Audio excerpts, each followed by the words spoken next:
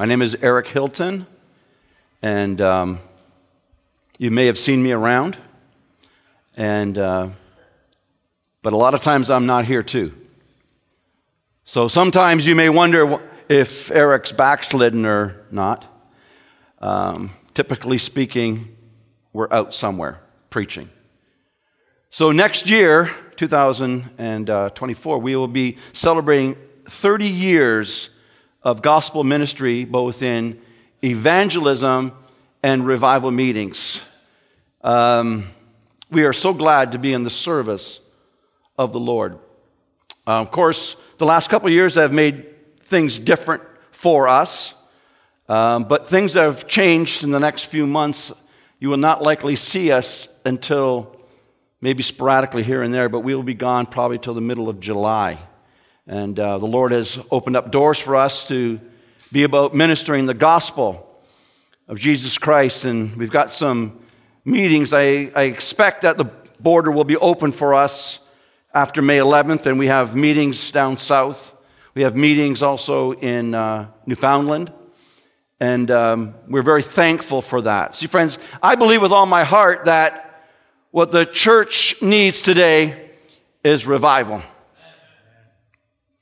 And I know we've had some terrific times in the church, and to see people won to Jesus Christ, it can't get any better than that. And I think that we have tasted just a little bit of what revival is in the last little while. I mean, in most churches, you're not seeing as many people baptized as we are seeing in this day and age. And we're certainly not seeing as many souls saved in many churches. But dear friends, it's just this the very tip of the iceberg of what God, I believe, wants to do, wants to pour out. I don't think we can rest contented in what we have seen this week.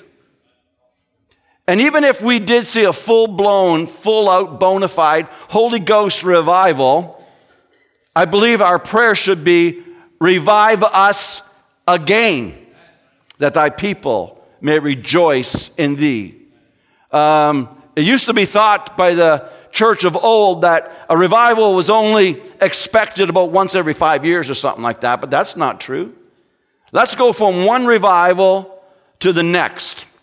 Now, it's been my pleasure to have been a participant in many, many, many revival meetings. I have seen revival corporately, and I have seen it individually. And a few years ago, I wrote a book on the subject. It's called If My People. If My People. It's a book that describes what revival is and what revival is not. There's a lot of stuff out there that is called revival, but it is not revival. It answers the question, is revival for today? The answer is yes. And it also answers the question, what part do we play in procuring revival? In my book, I quote a lot of the great revivalists of the past: George Whitefield, John Wesley, Charles Finney, D.L. Moody, Robert Murray McCheyne, various men who were right in the thick of revival in their days. And I explain through some of their insights and their experiences, and also some of my own. I have some copies available in the foyer, and if you would like to get a copy of that, you can see us after the service. And somebody says, well, that's got to be an expensive book. Just think of how rich a book like that is. But here's the good news. You can have that book for a donation to our ministry in any amount. And I would pray that God would bless as you read that book. But this evening, I am not here to speak specifically on the subject of revival. That was just an advertisement for this evening. If you have your Bibles, I would like for you to turn with me to the book of Psalms and chapter 142. This morning, Brother Jeff preached a Psalm of David from Psalm 27. And I thought, oh boy, he's saying a lot of the same things that I had planned on saying this evening. And sometimes the Holy Spirit works that way. I thought to myself, I need to change some of the things. But no, you might hear some of the same things, and that's okay. It re-emphasizes some of those thoughts. The Bible says in Psalm 142, I'm going to read the entire psalm. The Bible says, I cried unto the Lord with my voice unto the Lord did I make my supplication. I poured out my complaint before him. I showed before him my trouble. When my spirit was overwhelmed within me, then thou knewest my path, and the way wherein I walked have they privily laid a snare for me. I looked on my right hand, and behold, but there was no man that would know me. Refuge failed me. No man cared for my soul. I cried unto thee, O Lord. I said, thou art my refuge and my portion in the land of the living. Attend unto my cry, for I am brought very low. Deliver me from my persecutors, for they are stronger than I. Bring my soul out of prison, that I may praise thy name. Thy righteousness shall compass me about, for thou shalt deal bountifully with me. Let's pray. Heavenly Father, thankful tonight to be in this place of worship. Lord, thank you for the attentiveness already of the people that will hear, Lord, what I believe that you have put on my heart. And Lord, I may not deliver it well, but who cares what Eric has to say? Lord, may we hear what the Spirit of God has to say. We ask, oh God, that you would be pleased to visit us in this time.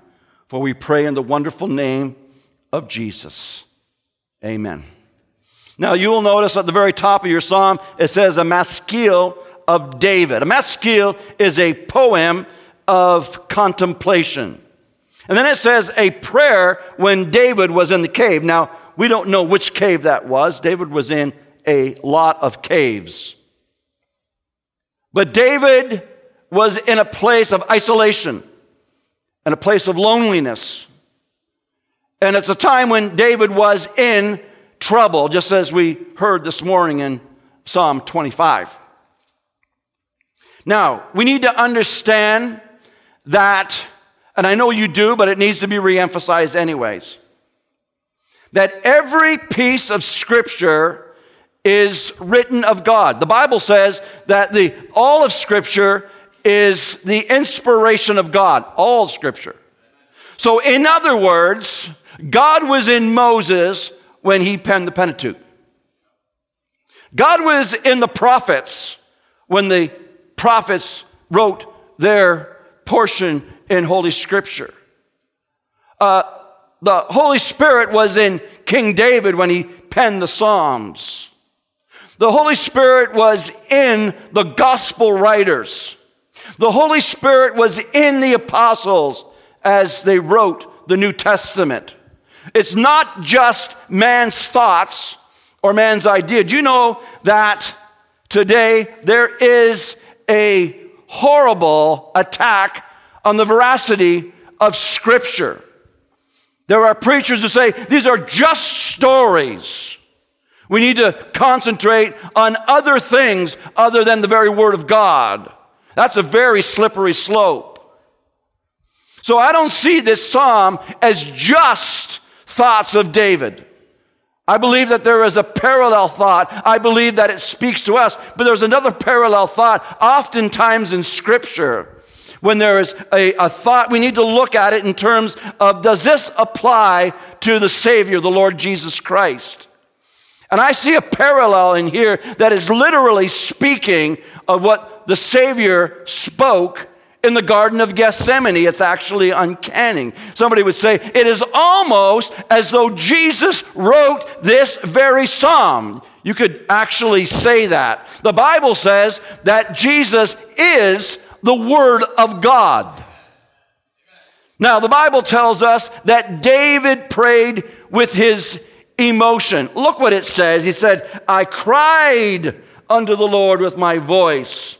With my voice unto the Lord did I make my supplication. He says, I poured out my complaint before him. I showed before him my trouble. He prayed with his emotion. Friends, I believe that we ought to pray with our emotion too. But think of the Lord Jesus in the Garden of Gethsemane. The Bible says, Matthew chapter 26 and verse 38, Jesus said these words, my soul is exceeding sorrowful, even unto death. The Bible says in Luke chapter 22 and verse 44, and having been in agony, he prayed more earnestly. He sweat, as it were, great drops of blood. That was our Savior in the Garden of Gethsemane. But notice also, there was almost a sense of depression in David when he penned these words. The Bible says in verse 3, when my spirit was overwhelmed within me, then thou knewest my path, and the way wherein I walked have they privily laid a snare for me. I looked on my right hand, and behold, but there was no man that would know me. Refuge failed me. No man cared for my soul. You can see the depths that King David was in when he penned this psalm. Well, the Bible tells us that Jesus was in the very same spirit. The Bible says that he began to be sorrowful and very heavy. Very heavy. Do you know this morning, that there are some, maybe here this evening, who understand full well what it is like to be very, very low. Jesus knows what that's all about. He was a high priest who could be touched with the feelings of our infirmities. He knows each and every one of the struggles that you are that you're having. And the Bible says, yet he was without sin. But the next thing, he also cried out for emancipation. Notice what the Bible says in verse 6. Attend unto my cry, for I'm brought very low. Deliver me from my persecutors, for they are stronger than I. Then he says, bring my soul out of prison. I love that. He was in a state where he was crying out to God to set him free.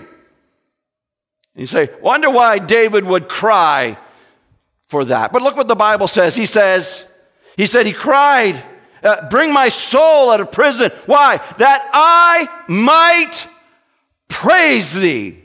That I might praise thy name.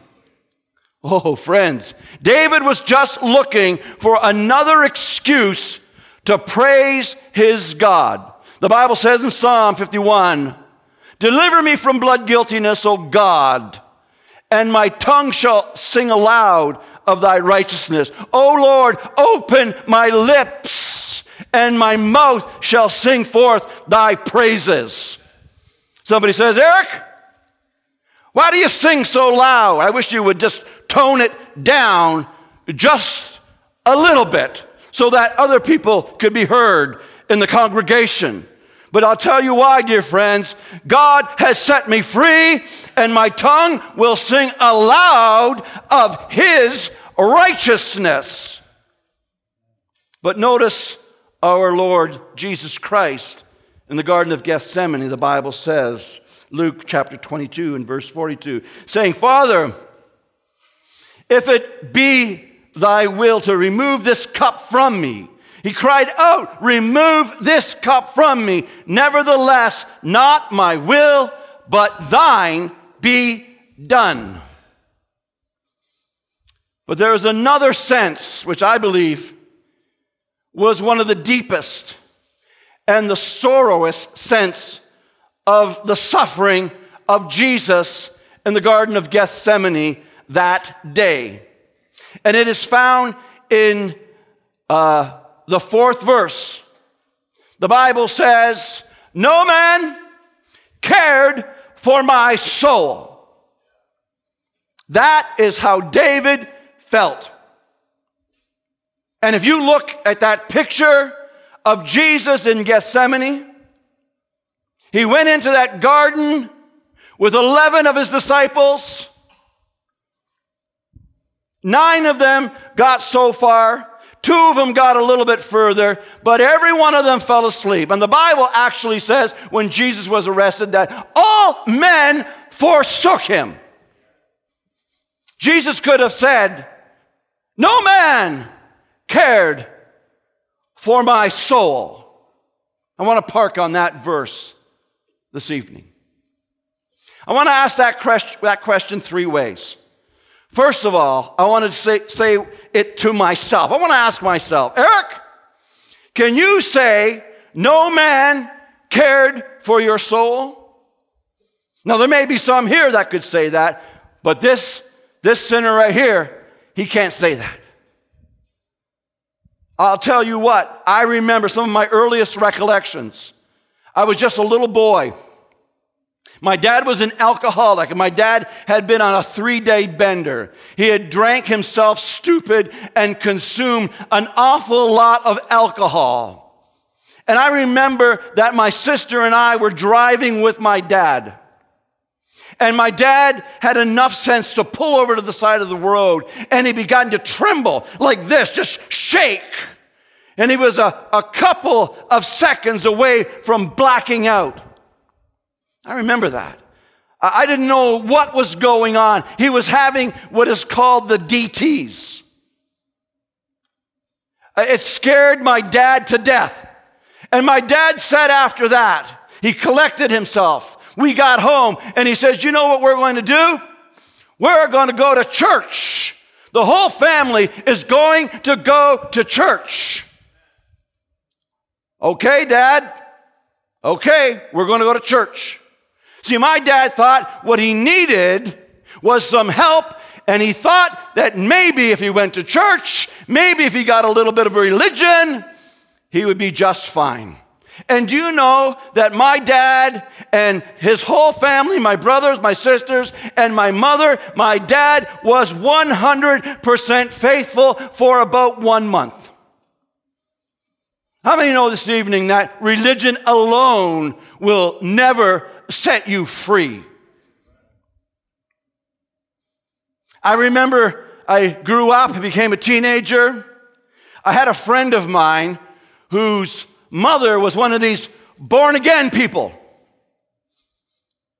And I was visiting my friend, his name was Ken, and she said, "Eric, would you like to come and help? We're redesigning a restaurant, and we need some help. Would you like to come and help?" I said, "I would love to come and help." So we went there, we set up tables, we set up chairs, we had a little bit of a snack, and there were some people there, and I got talking to them, and one of the ladies said to me, "Hey, we're having special meetings tonight. Would you like to come to the meeting?" I said, "Who, me?" She said, "Yeah, why don't you come?" I said, "Okay. Sounds like a good idea." I said, "Can I bring my girlfriend?" Sure, right there. And they said, "Oh, sure, bring the girlfriend with you." I said, "Okay." I went home, I called up my girlfriend on the phone, and I said, "Hey, sweetheart, you want to go on a little date tonight?" She said, "Sure, I'd love to go on a date. We're going to go to the Pentecostal church." Okay. I'd never been to a church like that at all. I'd never been really to any church, except for the time I went with my dad. And we went there, and that evangelist, he was preaching it up pretty good. And he came to the very end of that message. I was literally riveted to that message. And then the preacher said, "Who here wants to trust Jesus Christ for the salvation?" I threw up my hand as fast as I could, and then I looked over and looked at my girlfriend, and she was not happy. No, she was not happy at all. And I put my hand down as fast as I could, looked around, and made sure nobody saw that. And I said to her, "Kathy, do you want to go?" She said, "Oh, yeah." So we grabbed each other's hands, and we walked out of that church house. You know something, dear friend? If I had died as I left that church house, if I had died that night, I would have gone straight to an eternal hell. But I'll tell you one thing. I could not say, no man cared for my soul. That preacher, he cared for my soul. That woman who invited me to the meetings, she cared for my soul. My friend's mother who invited me to come, she cared for my soul. A few years later, I got married to this woman here. And we moved to Beansville. And then we moved from Beansville to Smithville. And then we moved from Smithville to Jarvis. Well, before I got to Jarvis, I had this old car. It was a piece of junk. And I needed to get the car fixed. And there was a man who had glasses. They looked like the bottoms of a Coke bottle. I mean, they were thick. And I heard that he was cheap. He would look at my vehicle, he would fix it, and it wouldn't cost me a lot of money. I thought to myself, I need to get this car fixed, and I don't have a lot of money. So I took it into him. I parked my car inside the garage, and you know who he was? He was a born-againer! I pulled the car in, said, pop the hood. I popped the hood. He didn't even take 5 seconds to look at that engine. He just started talking to me about Jesus.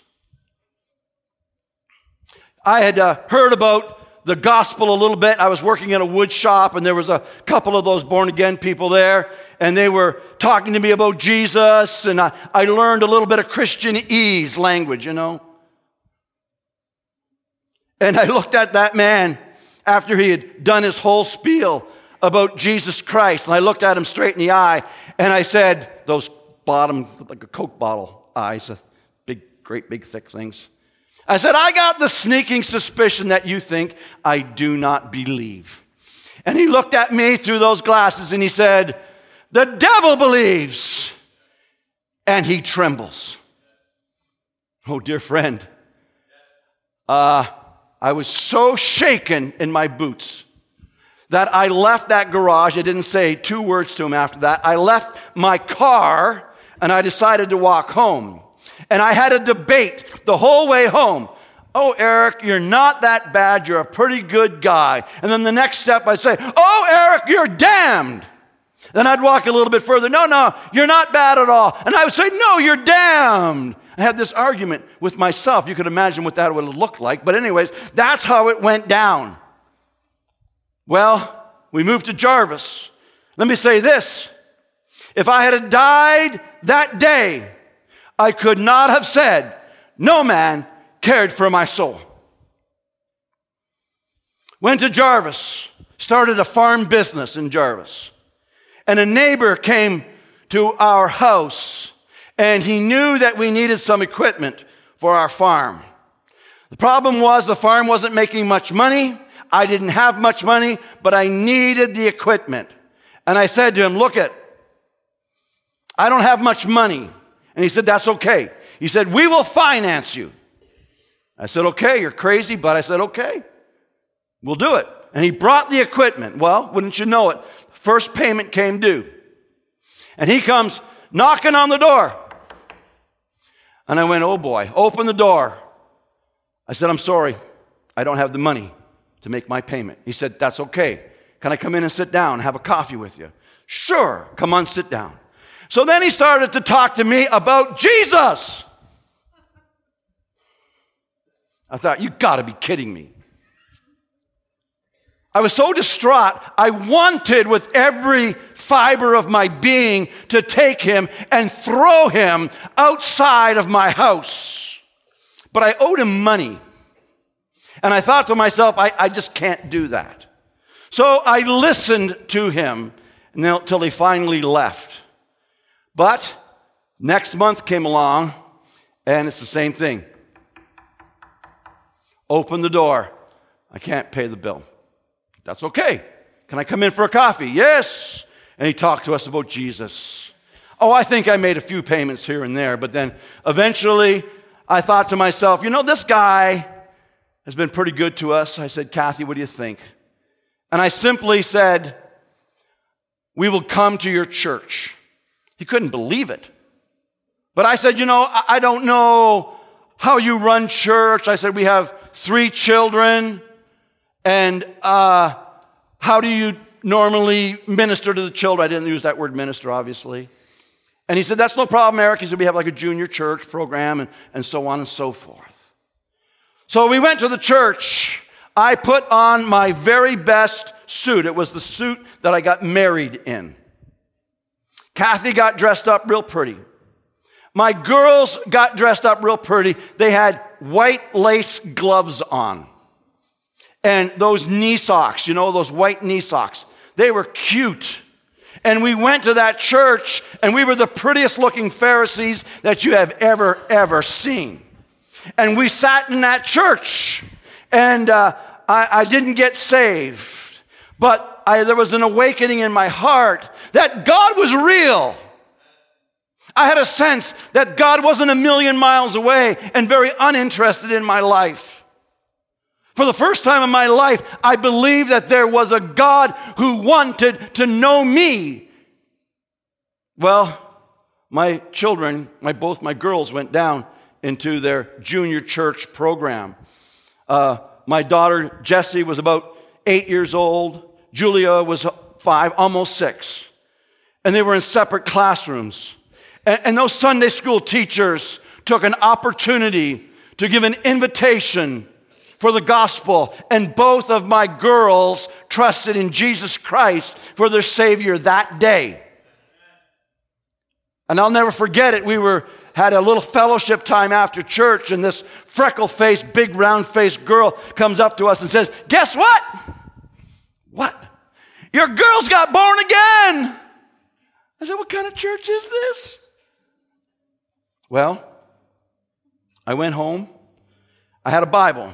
I got a Bible when I was in grade 4. I had taken that Bible. I put it in a box. I had it on the bottom of the box. I stacked 5 boxes on top of that box. But I thought to myself, I'm going to look for that Bible. So I took all those boxes down and I found that Bible. And I began reading. I thought to myself, I wonder what this is all about. I didn't know where to start, but I read the book of Matthew. I thought it would start at the beginning of the New Testament. The first part was okay. The genealogies, I didn't quite get. That was okay. But the birth of Jesus, we learned about that in school and stuff. But it came down to the Beatitudes, the Sermon on the Mount. And the Bible says, blessed are the poor in spirit, for theirs is the kingdom of heaven. Blessed are the merciful, for they blessed are the merciful, so they shall receive mercy. Blessed are the meek, for theirs is the kingdom of God. Blessed are they that do hunger and thirst after righteousness. Dear friends, I had never hungered and thirsted after righteousness. Blessed are the merciful, for they shall receive mercy. There was nothing about mercy in this heart. Blessed are the pure in heart. There was no purity in this heart. Blessed are the peacemakers. I was the furthest thing from a peacemaker. Blessed are they that are persecuted. I did not want to be persecuted. But it got worse. The Bible says, you have heard that it hath been said to them of old time, that if thou shalt not kill, and if any man shall kill, he shall be in danger of the judgment. Okay, I didn't kill anybody, but then Jesus said, but I say unto you, that whosoever hateth his brother without cause is in danger of judgment. Whosoever shall say unto thy brother, Raca, is in danger of the council. And whosoever shall say, thou fool, is in danger of hellfire. Dear friends, the fool would have been the lightest thing that I ever called anybody. Then it got worse. Because the Bible says this, you have heard that it had been said to them old time, thou shalt not commit adultery. But I say unto you that whosoever looketh at a woman to lust after her hath already committed adultery with her in his heart. And dear friends, I want you to know this morning that I was condemned in my heart. I believed absolutely, unequivocally, that there was no hope for Eric Hilton. No hope whatsoever. I believed that the Sermon on the Mount was the picture of a Christian, and I didn't care what any other person did. I didn't care if they didn't live up to those standards. I believed that if that's what Christianity was, there was no way possible that I could attain unto it. And you know what, dear friends? You can't. But I didn't know that.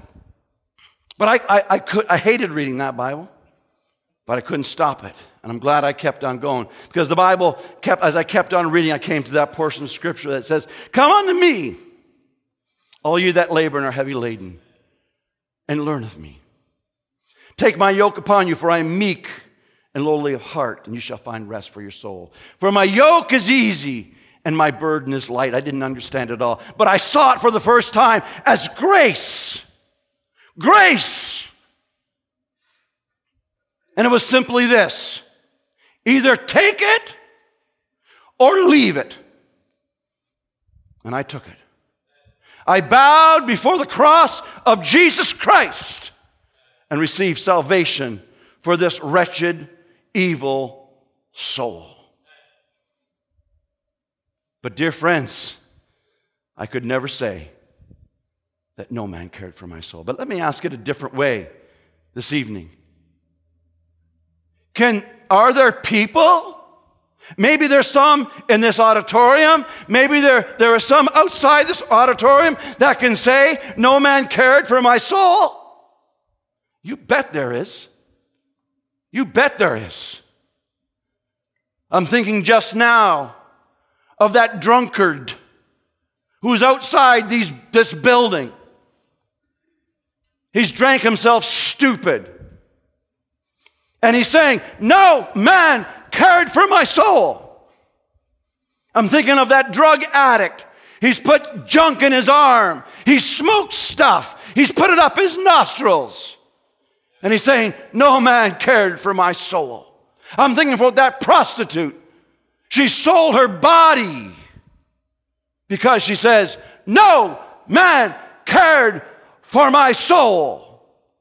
I'm thinking of that homeless person, sleeping in a car, sleeping in an alley. And he's saying, "No man cared for my soul." Not just the down and outers, dear friends, the up and outers too. There is a CEO somewhere, a big executive who is about ready to take his own life.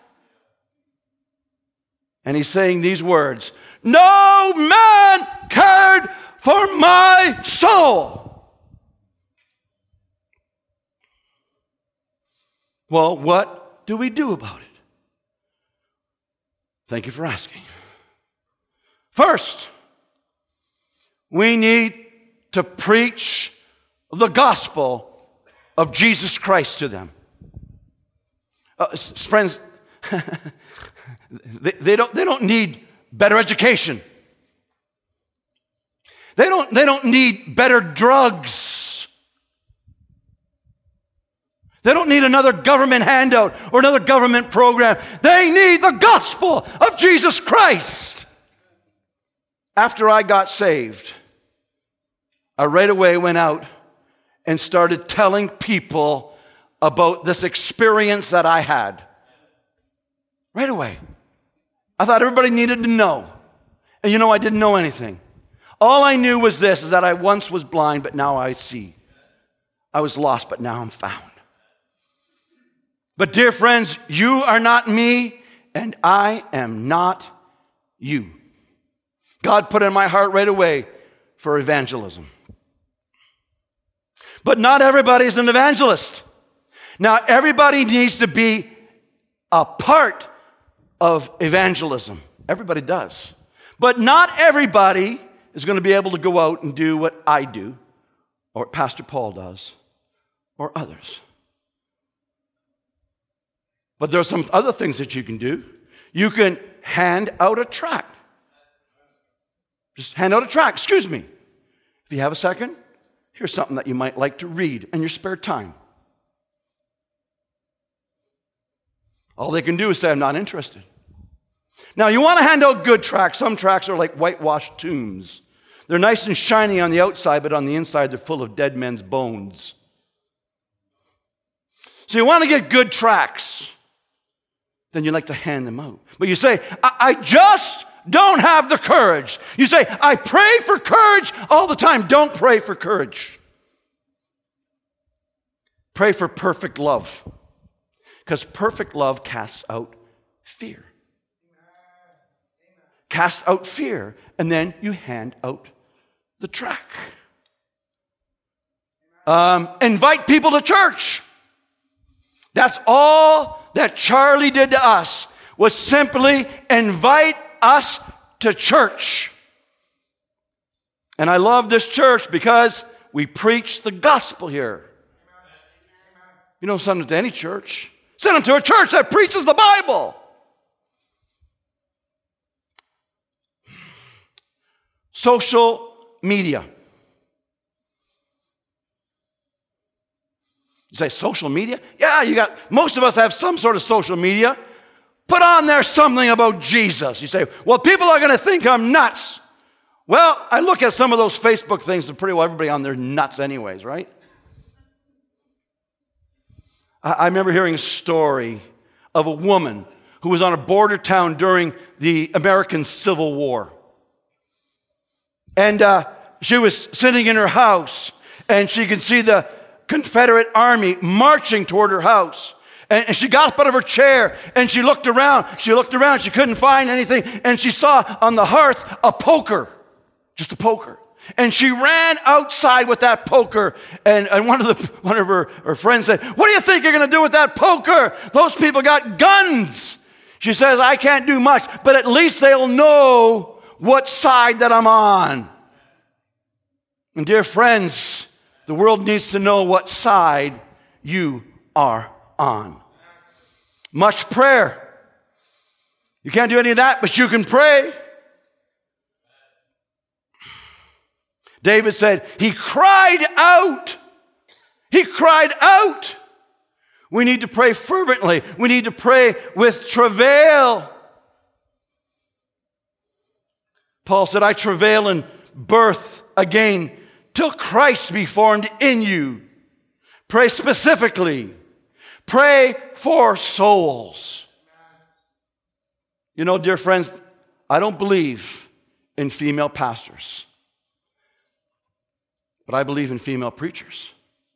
And every one of you women, moms and grandmas, you have a congregation, and it is your children, and it is your grandchildren. And every single home needs to be a birthing place for heaven. We had 3 children in our house. And I am the preacher in my house, right? But my kids heard more preaching from this woman right here. In our house, you weren't allowed to backslide. You just weren't. Like, you think she's a nice lady, don't you? Nice and jolly person, but you don't backslide in our house. And she preached to them. You need to preach to your kids. Pray for the soul winners. You have soul winners in this church. Dave Cameron, Pastor Paul, myself, others.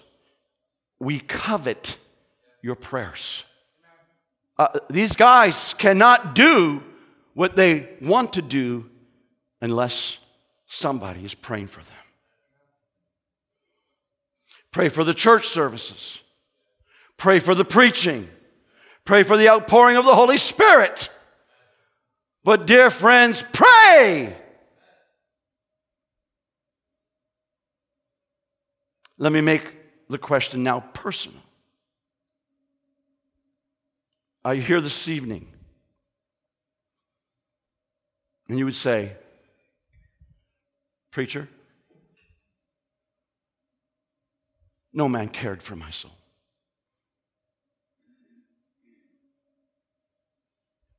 Listen very carefully to what I'm about to say. I care for your soul. I'm ready to stand up here and look like an idiot for your soul. But let me just say this. It matters very little that I care for your soul. There is somebody who's much bigger and much greater and much better, and you would want him to care for your soul more than me or everybody in this church, and it is the man, Christ Jesus, cares for your soul. You know, David said these words, "Bring my soul out of prison." There may be some here this morning who are in soul prison. You know, you can be in a real, literal dungeon. You can be in a jail, but not be in soul prison. I'm thinking of Peter when he was in prison. I'm thinking of Paul when he was in prison. I'm thinking of Joseph when he was in prison. They were in prison, but they were not in soul prison. And there may be some here this evening who are in soul prison. You say, "I want to be set free." How? How do I do it? You don't do it. You say, "Well, how does Jesus do it?" Well, you say, "Well, maybe a vision, if I had a vision. Maybe if I heard an audible voice of Jesus." No. The Bible says Jesus does it by himself, who himself bore our sins in his own body on the tree. By his own blood, he entered once into the holy place to obtain eternal redemption for us. For if the blood of bulls and goats and the ashes of an heifer sprinkling the unclean sanctifieth to the purifying of the flesh, how much more shall the blood of Jesus Christ, through the eternal Spirit, offer himself unto God without spot, purge your conscience from dead works to serve the living God. The Bible says, "In whom we have redemption through his blood, even the forgiveness of sin." The Bible says he was made a propitiation for us through faith in his blood. The Bible says, "Without the shedding of blood, there is no remission of sin." The Bible says that you were not redeemed with corruptible things like silver and gold from your vain conversation, but with the precious blood of Jesus Christ. Away, friends, with every bloodless and crossless salvation. You're only saved by his blood. Maybe you're here this evening and you're lost. Jesus says, "Come." Lori, can you come up to the piano for a second? And then, maybe you're here tonight and you're a backslider.